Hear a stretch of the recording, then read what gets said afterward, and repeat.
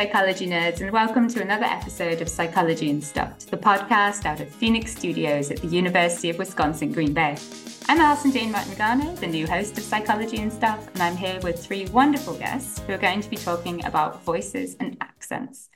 I'm particularly excited for this episode because I'm hoping to get some answers about why my voice is so malleable. As regular listeners will know, I'm originally from the UK and I've lived in the US for about 10 years.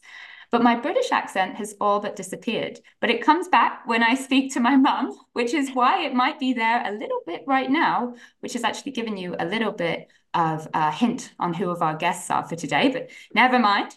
Let me start by formally introducing my three wonderful guests. So the first is Dr. Elisa Monti, the president and co-founder of the Voice and Trauma Research and Connection Group. Dr. Monti is also a certified vocal psychotherapist who uses the Montello method for performance wellness. She has years of experience working with individuals on trauma, emotion, attachment, voice, communication, self-expression, and performance. So thank you so much for joining us, Elisa. How are you doing today? Thank you. I'm very grateful to be here. I'm doing great. Thanks. So, Elisa, you have a pretty subtle little accent there. Could you explain where your accent is from for the listeners? My accent is Italian. I'm Italian, even though the majority of people can't quite place me. They will sooner or later figure out I am not American. Some people catch it right away. Some people catch it 2 weeks into knowing me, which is interesting. But nobody has ever guessed I'm Italian. They will guess European, but not Italian. Do Italians recognize that you're Italian if you're speaking in English? No. Oh, all right. So you're really... No, they really don't. Huh. What other guesses do you get when you get European, but you don't get Italian? I think, I'm trying to remember because also I think right now in my mind, I'm mixing what people attribute to the way I look and to the way I sound. So some people have told me I look Brazilian, but I don't think that I sound Brazilian. Okay, interesting. Yeah, I'm going to delve into that later, how we look and how we sound and how they mix together. I think they just said somewhere in Europe. They're like, you're from somewhere in Europe, but I don't know where. Fair enough. So we're also joined by someone somewhere from Europe. So we're joined by Dr. Elif Ikizer, who is a fellow assistant professor of psychology here at the University of Wisconsin, Green Bay. Elif's work is, her research is on stigma from a cross-cultural lens, and she'll be talking to us about accent stereotypes and how people may treat us differently based upon our voice. So thanks so much for being on the show, Elif. Could you tell me a little bit about your own accent? Yeah, of course. And thank you for inviting. I'm excited to be here. So I'm Turkish, and that's where my accent is from. And people usually can tell that I'm not American, so the outgroup member piece is there, but they usually are not able to place where I am from. But if I force them to guess, usually I get Polish, and I have absolutely no idea why. Okay, yeah. So do you think that again might be based a little bit on what you look like, or not really? I got it on different, like I think that could be why, because I'm white. I'm a white girl. That might be why. But also I think I got it on the phone too before. Oh, okay. And it's never Turkish. So I think for Americans, Turkish is not a salient group, so that never comes. And when I say, well, I'm Turkish, I mean I'm European, but also like not like European. I'm more like Mediterranean. Then I get like a random country from the area. It will always be something different. So there's no consistency over there. All right. Well, thank you for sharing. And so finally, we have a very special guest who has no degrees, but a great deal of experience in my voice. It's my mom, Mrs. Jean Smith. So thanks for joining us, Mom. Hello, Alison. Hello. So I wonder if you could tell the audience a little bit about your accent, where it's from, and whether people recognize it. People always recognise that I'm English. There's never any doubt about it. I'm a mixture of London, Essex, because London, as you probably know, is surrounded by lots of different counties, and you have a slight different accent from which county you come that borders onto London. So English people can tell I'm Essex as soon as I open my mouth. But I've been living in the northwest of England for the last 30 odd years. So I've been told by my brother recently that he doesn't think I sound like anywhere in particular. All right, so your accent has softened eventually. Yes. And do you think that are people from the northwest of England, which is where I grew up in a smaller town, are they able to recognize where in London you're from? Oh, they know I'm definitely from the south. So they usually start off with south and they wait for you to say where, and I usually don't. I like to pull their leg a bit and I'll get them to try and guess. But I just say usually, well, I've been in the northwest for a long time, but I was born in London Essex area. And then they nod their heads because they think, yeah, thought so. Mm-hmm. So my hope is by having you on the show, Mum, that I'll start to speak in a more British accent myself, and I'm trying to hear myself speak right now to see if it's worked. But I also had a backup plan for what I would do if it didn't work, because I've also noticed that it comes out when I read British books. So I've got here an excerpt from Sherlock Holmes to read to see if it really brings it out. So I'm going to give this a go. I have the advantage of knowing your habits, my dear Watson, he said. When your round is so short, when you walk, and when it's long, you use the hansom cab. And I perceive that your boots, although they are by no means dirty, are used. I cannot doubt that you are at present busy enough to justify the hansom cab. Excellent, I cried. Elementary, said he. So, is it working? Am I sounding? It is working. It is working. It started working really fast, actually. It started working like when you said Sherlock Holmes, it was already there. Wow. Very fast. It sounds like you're an American reading English to me at the moment. Okay, all right, different perceptions there. I feel like I should have like the British national anthem playing. Maybe I can get the post-production team to add that in later. All right, so Mum, the English that I'm speaking right now, or potentially not, how does it feel when you hear me talk? Does it sound like I'm not your daughter anymore? Well, you've been talking American for quite a few years. It's getting more and more so that you can't hear the English. So I think, gradually just got used to the fact that my daughter's bilingual. You can't use the term bilingual here. We have two people that are actually bilingual. Oh, well, I think of you as my bilingual daughter. Oh, well, there you go. I should put that on the all CV. These words that you use, it's been fun over the years, just talking about words being different. Like when you say I'm sat on the couch, and I have to say, you mean the sofa. that was, I know there are two words for couch and sofa, but if you'd have asked me which one the American one is and which one the British one is, I wouldn't have been able to tell you. You usually say settee as well. And then you say you've got to go to your what's that cupboard you call it? Your closet. We don't have closets. There's no closets in England. They're all wardrobes. Although I do think that there is actually a difference in meaning there, with a closet being, a big thing that's built into the wall, and a wardrobe being like an armoire. That is a cupboard, yes. I see Elif shaking her head. No. So we tend to talk about words and their different meanings rather than the fact that you sound totally different. And you definitely get told off when you use certain words. Like awesome. We don't do that. My mum has given me some feedback. I'm so sorry, listeners to this podcast, that apparently I've been using the word awesome far too much. So I'm going to try and do that less. And we'll say things are brilliant and fantastic instead. Well, I think I was checking heavily on that because in Turkish, we have a lot of words from Arabic, Farsi, and French. So wardrobe is one that we took, probably from French. So it's the same word, and it just means closet. So I think, I don't know, it's not my first language, but I think it's the same thing. I'm not sure. We need more mom feedback on this. I feel I'm being unfairly criticized here.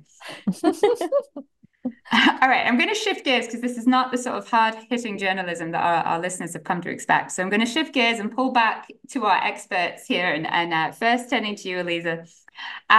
So first, do you have any insight on why accents change so easily for some people, and yet maybe for others they keep an accent throughout the years? Do you have any insight on that? That is a really good question. I think our voices are very plastic generally, and not just by sound, but also by, accent. And when it comes to like communication, we tend to sort of adapt to the communication of other people because that facilitates, how well we can understand each other. And so I think that then some people, for example, like you're, coming closer to the American accent from the British accent, I think there was a way for you to create, better communication with the people around you. Then in terms of the individual differences of, for some people that happens faster or in a different way than others, I am not sure because I'm not very well versed in that research, but I think it's really, really interesting. But even just, things like loudness or frequency, or it's like if you go to someone and you whisper, their instinct is going to be to whisper back, and they're probably going to be like, why are we whispering? And I think, right.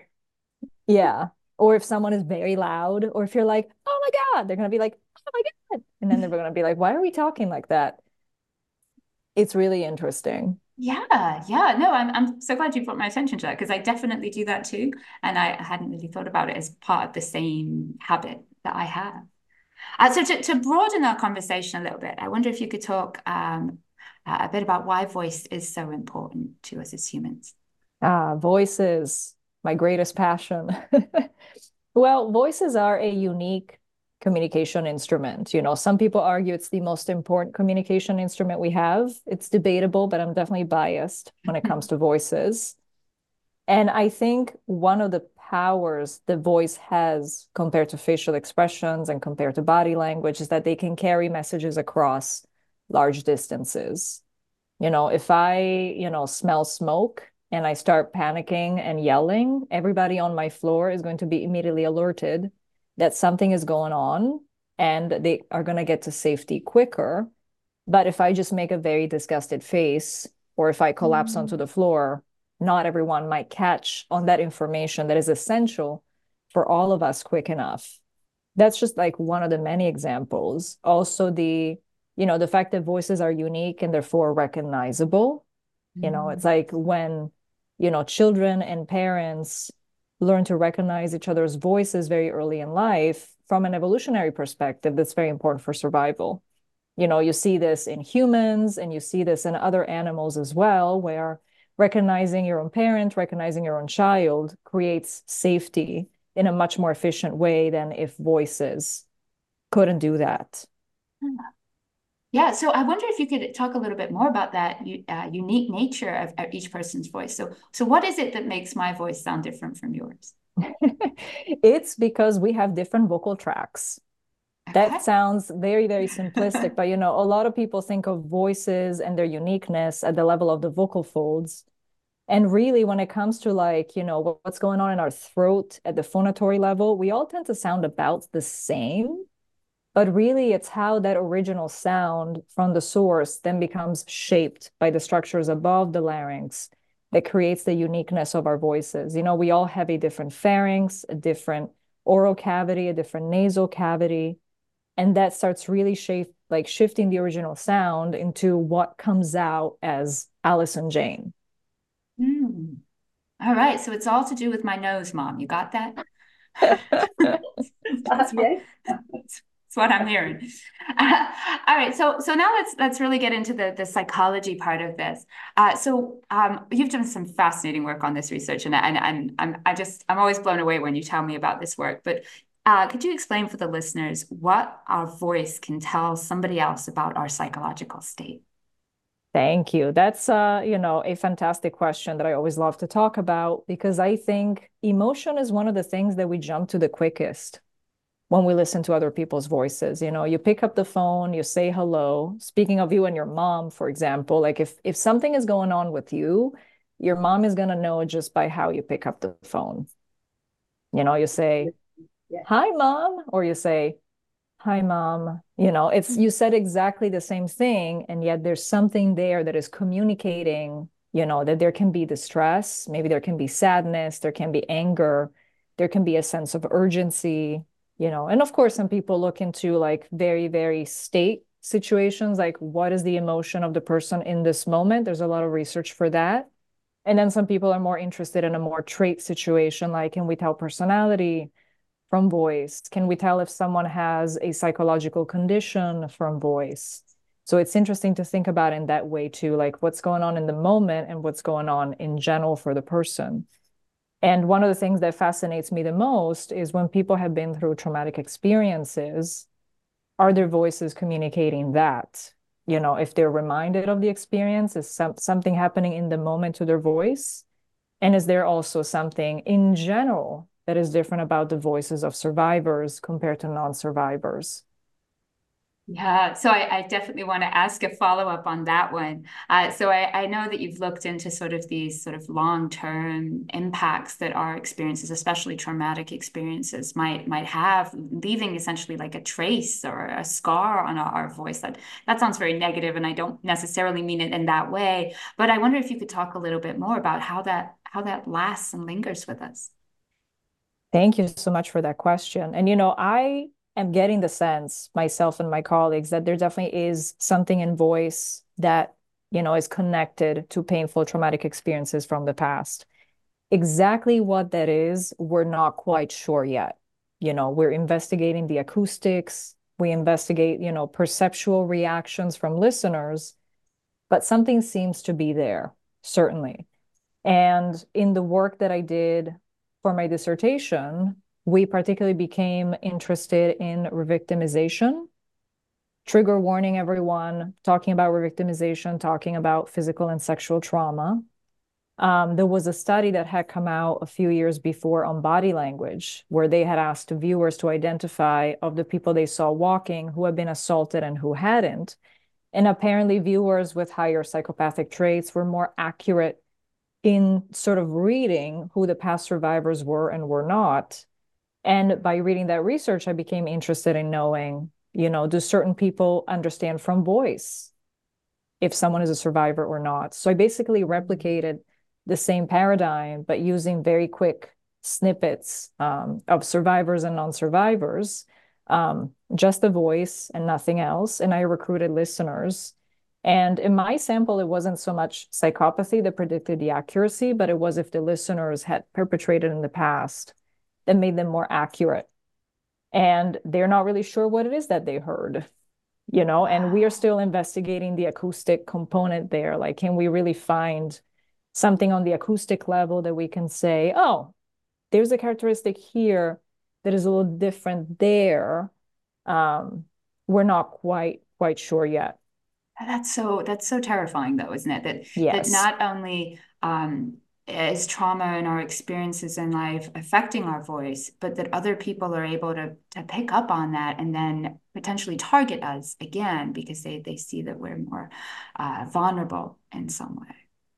Yeah. And of course, that is kind of like a darker side of the question, but I also wonder if that could be utilized for empathy. If survivors, for example, were to recognize each other, would they gravitate towards each other more? It's an interesting question. Like, some people might use that information for evil, but some people might use that information for good. I love that you've given the flip side of that. That's so, yeah, I should have, as an empathy researcher, immediately gone to that, but of course I didn't. But no, yeah. So one possibility is that we might be able to pick up on other people that need support, that need our help.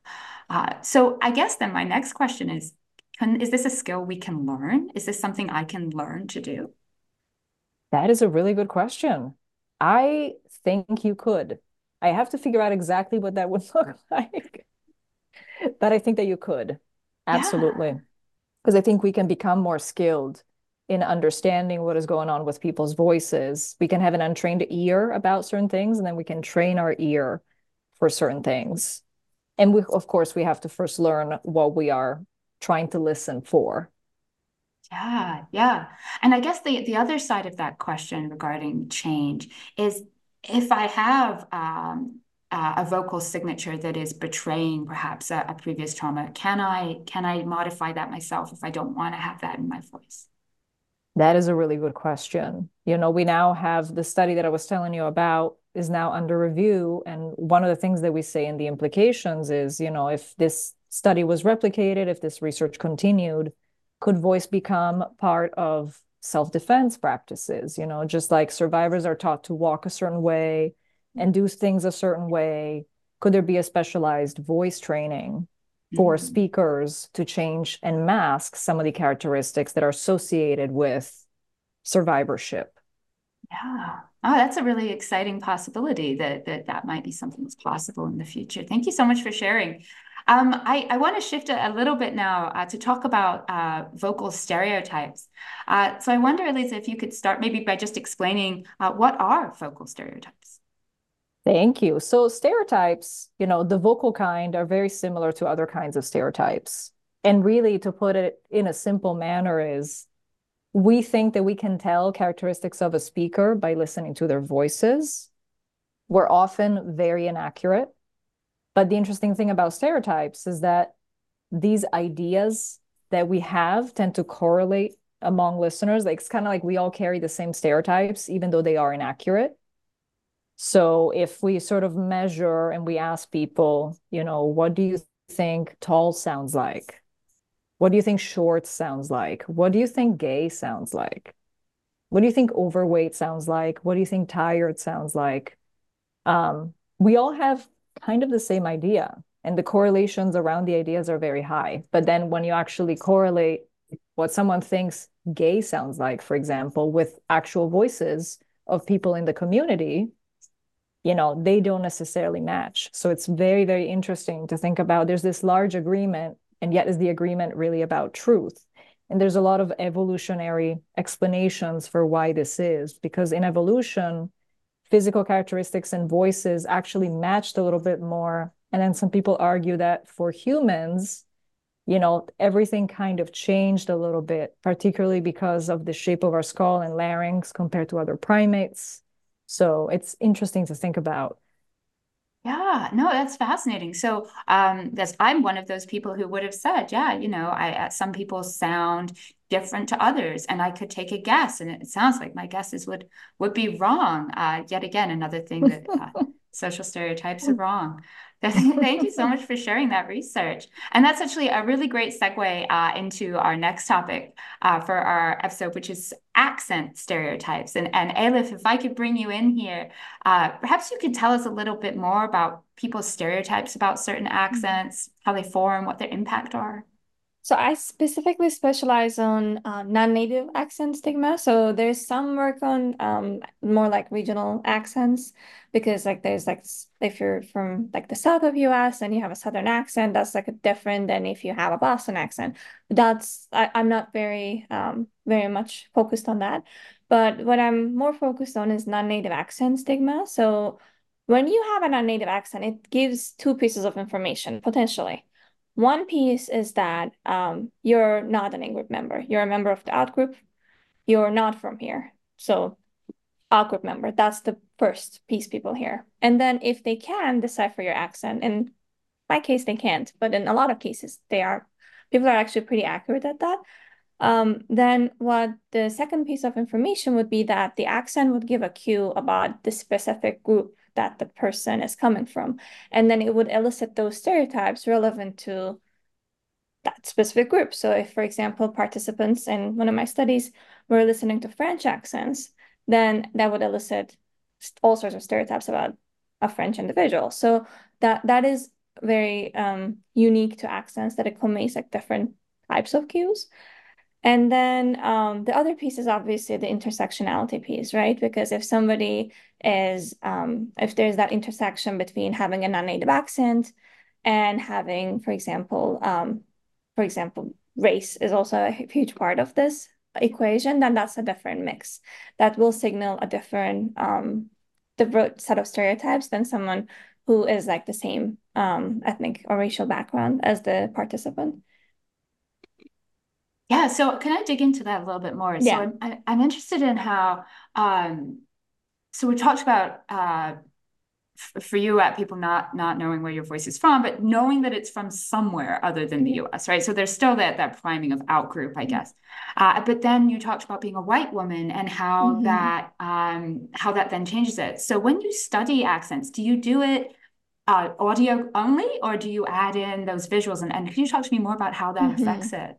So it depends what the research question is, right? In a previous study, I did actually look at that intersection. So I actually showed people, I showed them LinkedIn profiles of teaching assistants, and that was like the crime, and that was the manipulation rather. And the teaching assistants looked either like a little bit more, they were ethnically ambiguous in both cases, but they looked a little bit more fair skin or a little bit darker skin, depending on the condition. And the results were actually really interesting in the sense that it was a very conservative test of the hypotheses, I think. So the results were a little bit of a letdown. So we should do this again next year because I'm running a reboot of that. But what was really interesting was that it seemed very much like an optimal distinctiveness kind of mechanism. So that's the next thing I really want to dig into. So optimal distinctiveness theory is used more about things related to consumer goods and so on. So for example, if somebody's buying a car and then I am marketing the car to you, Alison Jane, is like, this car is owned by a lot of people, but not everyone. It's like a little bit unique, but not too unique, because we don't want to buy the thing that's too unique because that's risky. And we don't want to buy the thing that everybody has because that's no fun. So a very similar mechanism emerged in the sense that white participants were interested in befriending people specifically who were a little bit of different from them. So if the target had a non-native accent or they had a darker skin tone, they were really interested. They really wanted to befriend this person. They wanted to get lunch with them and so on. But if the target was too similar to them or too different from them on those two dimensions, then they were not interested. They were either not interested, not unique enough, not interesting enough, or it's like, this is too far off. I don't want to go there. And that was like a very consistent positive thing that non-native accent seemed to resulted in. But other than that, people just thought overall that people with non-native accents were just not super trustworthy, not more than trustworthiness. That's more like previous work. But what I specifically found was conscientiousness. They didn't think they would be good people to work with, not necessarily super conscientious, not very responsible people. Huh. All right. So what I'm getting is that there's an optimum level that I should. I mean, I don't like the word should here, but that people will probably report that I am a better colleague and more conscientious if I'm a little bit different from the norm, but maybe not too different from the norm. They will want to be friends with you, but they will still not want to prefer to work with you. So that's really sticky. But then again, this was a teaching assistant in a very specific context, right? So what happens if, let's say, I mean, I'm really interested in, are there any conditions where having an accent is more beneficial? What are those conditions? So maybe there are other contexts where that's not the case, but it is quite possible. But so far, it seems like it's pretty negative. Like if you can get rid of your accent, I don't know, Elisa, can we get rid of our accents? You tell us. There's a lot of people that actually coach speakers into getting rid of their accents or learning new accents. My research suggests that to land the job, maybe you want to do that. But then again, personally, I would feel really bad about it because it's who I am.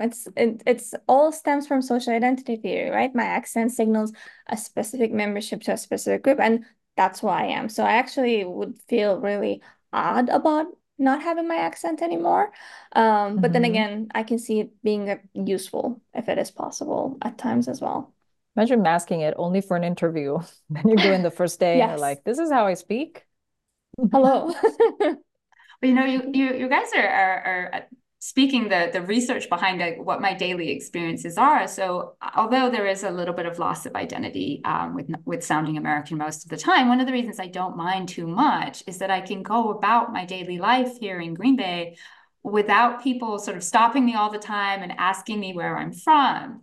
And I'm remembering this time where my mom was actually here visiting. I don't know whether you remember this, Mom. We were in our local Piggly Wiggly, and my mom and dad were there, and they couldn't open their mouths without being stopped and asked in a very kind and friendly way, where they're from and why they were here, etc. That was very funny because they immediately recognised that we were from England. And I think he was one of the men that worked in the Piggly Wiggly. Because your dad wanted to buy a bottle of wine. And he just didn't want to stop talking to us. It's really, really sweet. But you wanted to get on with your grocery shopping. He kept going off and doing a bit and coming back. Are you still talking? Oh, yeah, we're still there after about 20 minutes. It was lovely. I actually wonder whether we're talking back to that idea of there being some positive stereotypes. I think that the British accent may be one that has some positivity that comes with it a lot of the time. Have you generally found that, Mum, when you're in the States, that Oh, people respond well? absolutely. We came there last year and we stayed with you, and then we hired a car and went around America in your area in Wisconsin for a week.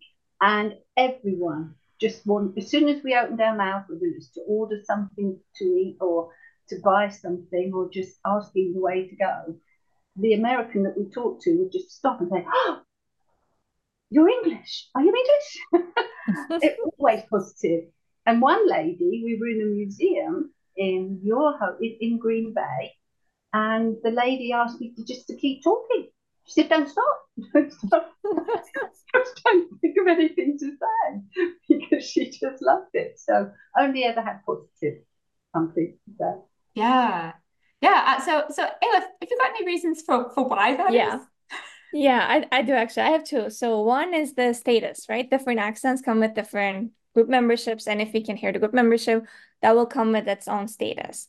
Having a Middle Eastern accent versus having a British accent, that cues very different group memberships with different perceptions towards.